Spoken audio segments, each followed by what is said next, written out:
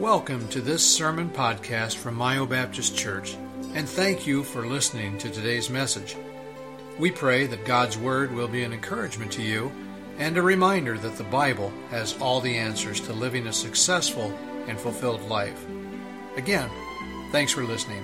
We now join the service in progress. How valuable and how important the Bible is to us believers. Talking to someone this week, and I think I was talking to Tanya. She wouldn't mind me telling you this, and she had gotten the news that she's got to have this surgery and what have you, and she was understandably concerned about it. And was it you that I told you go to the book of Psalms? Yeah. I said, Tanya, let me encourage you. Go read the book of Psalms. David bears his soul about things he's worried about, things he's concerned about, things he's fearful of. I mean, we can relate to David when we read the Psalms. And I suggested the Psalms to Tanya because when I'm feeling anxious or concerned or whatever, that's my go-to place. And the Lord speaks to me through the Psalms. Of course, He can speak to you through any part of the Bible, but that's just where He really speaks to me, especially when I'm dealing with trials. What I'm saying is I value the Bible. When I want to know what's right, when I want to know what's wrong, I go to the Bible. That settles it. When I want to know what is proper doctrine to believe, I go to the Bible, and that settles it. The Bible is so important. And so as we're focusing on the Bible in our journey through systematic theology this year, I came across an article entitled 10 Reasons Why R.A. Torrey Believed the Bible is the Word of God. Now, I could have given you these same 10 reasons. These are kind of 10 standard reasons that anybody could come up with on their own. But I started reading his comments, and I started reading about him. And I started reading about how that at one point in time, he wasn't sure if the Bible was indeed the Word of God. And he set out on a journey himself to find out, is it the Word of God? And he came up with these 10 reasons. And again, these are rather 10 standard reasons. If you look for any list as to why the Bible is the Word of God, it'll contain most of these on any list. But this list became personal to him. And I just thought, I could just give you the list myself, but I think it's more interesting when we learn who R.A. Torrey was, and we hear that he came to the point in time where he doubted, and then how he resolved that indeed it is the Word of God. And we're going to give you the first 5 of those 10 reasons tonight. And then, of course, next Wednesday we'll have the Crown College music team with us. So, Lord willing, the following Wednesday after that, we'll get to the final 5.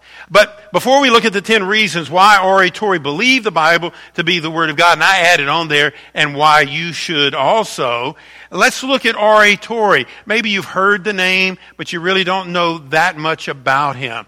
And I want you to know a little something about him, and then I want you to hear how, like maybe some of you, he began to question. Because you hear all sorts of accusations. Oh, it's filled with contradictions. It's filled with errors. It's just fables. Many of them just made up. Is that the case? Well, let's look at this man. First of all, let me just share with you a little of his background. I'll just read it to you. R.A., which stands for Reuben Archer. Reuben Archer Torrey was Moody Bible Institute's second president after D.L. Moody. He graduated from Yale in 1878. In the following year, he married Clara Smith. And in 1882, he attended universities in Germany and studied under some renowned German scholars there. And he says, upon returning to the States, he declined an offer from a well-to-do Brooklyn church in favor of a pioneer home missions project of the Congregationalists in what was then the frontier town of Minneapolis, Minnesota. And he says there he founded and built a church that began with only 11 members. And he lived in impoverished conditions. And we can appreciate this living up north. As he was pastoring that small, struggling church up in Minnesota, it says their most frequent prayer request was for firewood. We can relate to that. It says later he became superintendent of the City Missionary Society. Torrey soon started another church, then another. They both grew rapidly. The church held events in public places where many attended. He taught a Sunday school class based on the union lessons in a public place, and hundreds attended. In his zeal for evangelism, he attended the International Association of Christian Workers in Chicago and was elected president. In these years, he saw dramatic answers to prayer, and he saw remarkable fruit leading people to Christ. When D.L. Moody, who founded the Moody Bible Institute, first heard of Torrey, he exclaimed, "You make my mouth water for him." He soon called him to head his new school, then called at that time Bible Institute of Chicago, and Torrey accepted the challenge and became the school's first superintendent. One of the first acts in this position was to dedicate the Institute's first building. During his years at Moody, Torrey also conducted several worldwide, this man traveled worldwide, evangelistic campaigns. After many fruitful years, Torrey left Moody Bible Institute in 1908, and the same year founded the Montrose Bible Conference in Montrose, Pennsylvania, with the first conference being held that year in 1908. Many well-known Christian leaders frequently gathered at the 3,000-seat tabernacle at Montrose for a wide variety of conferences that were often held there. And Torrey kept a residence there and spoke regularly. Dr. Torrey was active in the prophetic conference in 1914, called by Moody Bible Institute, in the face of growing liberalism of the day. So he was a fundamentalist. In 1912, Dr. Torrey accepted the call to be dean of a newly formed Bible Institute of Los Angeles, now known today commonly as Biola University. During that time, as president there, he also served as pastor of the newly formed Church of the Open Door. This church, as well as the school, grew rapidly under Torrey's leadership. And after 12 years at Biola, Torrey was again restless to be devoted full-time to evangelism. He resigned his position to hold evangelistic meetings and to speak at conferences throughout the United States. And it says he was taken home to glory in October of 1928, and his body is buried there at the Montrose Conference grounds. So that gives you a quick synopsis of Dr. Torrey, quite renowned, headed up Bible colleges, was an evangelist, started churches, pastored churches. But there was a time when he seriously questioned the Bible. And let me read to you his words concerning that. He said, and I quote, "I was brought up to believe that the Bible was the Word of God. In early life, I accepted it as such upon the authority of my parents and never gave the question any serious thought. But later in life, my faith in the Bible was utterly shattered through the influence of the writings of a very celebrated, scholarly, and brilliant skeptic. I found myself face to face with the question, why do you believe the Bible is the Word of God? A more important question could not be asked. He goes on to say, and I quote, I had no satisfactory answer. I determined to go to the bottom of this question. If satisfactory proof could not be found that the Bible was God's Word, I would give the whole thing up, cost what it might. If satisfactory proof could be found that the Bible was God's Word, I would take my stand upon it, cost what it might.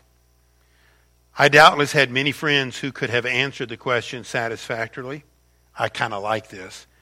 But I was unwilling to confide to them the struggle that was going on in my heart, so I sought help from God and from books. And after much painful study and thought, came out of the darkness of skepticism into the broad daylight of faith, and certainly that the Bible from beginning to end is God's Word. And then he goes on to say the following pages are largely the outcome of that experience of conflict and final victory. And he said the following pages are his 10 points. And we're not going to share, he lists the 10 points and he's got commentary under the 10 points. And we're not going to look at all the commentary under the 10 points, but we're going to look at some of them. It is critical that we know that the Bible is God's Word. It is critical. That has been the critical issue through the centuries. I am in the midst of my second course of study concerning church history. And all throughout church history, churches have either been orthodox or unorthodox, which means true to God's Word or not true to God's Word, based on whether or not you believe it is God's Word, without error, without compromise. It is critical. And from the beginning, first century church history, second century, third century, there's always been a debate about God's Word. And thankfully, there have always been a core group of people that got it right, that just knew it's God's Word and stood for God's Word, and it kept them on the straight and narrow, whereas others who questioned it or outright denied it or compromised it allowed for error to come in the ranks. And we saw that really happen in the Catholic Church and even in other churches. So, let's look at the 10 evidences that R.A. Torrey cited as to why he came to the conclusion, and I like this. This is a smart man. And he stated, he said, I could have relied on other people telling me what to think. He said, but I sought it for myself. I'm not patting myself on the back. I had that same issue. I told you about this not too long ago. I had that same issue when I was in college. And I was working at a uniform rental place, and the two people that worked right alongside me was a son and his mom. Nice people. They were Pentecostal. And they were asking me if I ever got the first blessing or the second blessing. I said, well, I got the first blessing. I'm married to Sharon. So what's the second blessing? But, and I started, and I went through the same process. I said, well, if you're right, then I need to be speaking in tongues. And I thought to myself, I could go to somebody and ask them, and those that believe in speaking in tongues are going to tell me you need to speak in tongues. Those that don't believe it are going to tell me don't do it. So I went to God's Word. And I really did. I put some serious time in. And I came away with the conclusion that, folks that are speaking in tongues really, they may be sincere, may be good people, but I honestly believe they are misguided and are interpreting Scripture improperly. So I've been down that, not so much questioning God's Word, but what God's Word had to say about tongues. So let's look at these 5 points this evening real quick. And listen to some of Torrey's own words. And I think it's fascinating here his story. Well, the first reason he listed for believing that the Bible is the Word of God is on the ground of the testimony of Jesus Christ. And there are people that will tell you that they believe Jesus is in fact the Son of God. There are people that will tell you that indeed He died, was buried, and rose again.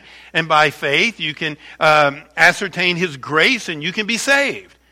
But those same people will tell you, well, do you believe the Bible is accurate? Do you believe it is totally, completely, and truly the Word of God? And those same people will say, well, no, I believe in Jesus. But the Bible, there's too many question marks.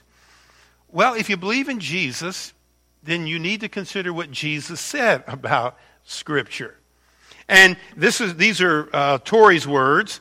He says, we find his testimony, talking about Jesus, as to the Old Testament in Mark 7:13, where he calls the law of Moses the Word of God.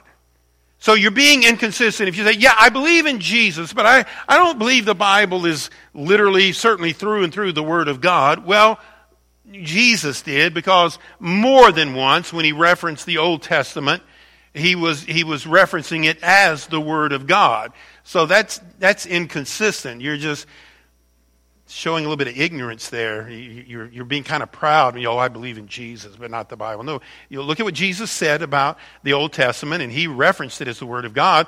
But also, as to the New Testament, and I'm quoting Torrey, We find Christ's endorsement of it in John 14:26. The Holy Ghost whom the Father will send in my name, he shall teach you all things and bring all things to your remembrance whatsoever I have said unto you. He's telling the apostles, he's telling those that are going to write Scripture that the Holy Ghost is going to give you memory. He's going to give you accurate memory, and he's going to lead you and guide you in writing the Scriptures.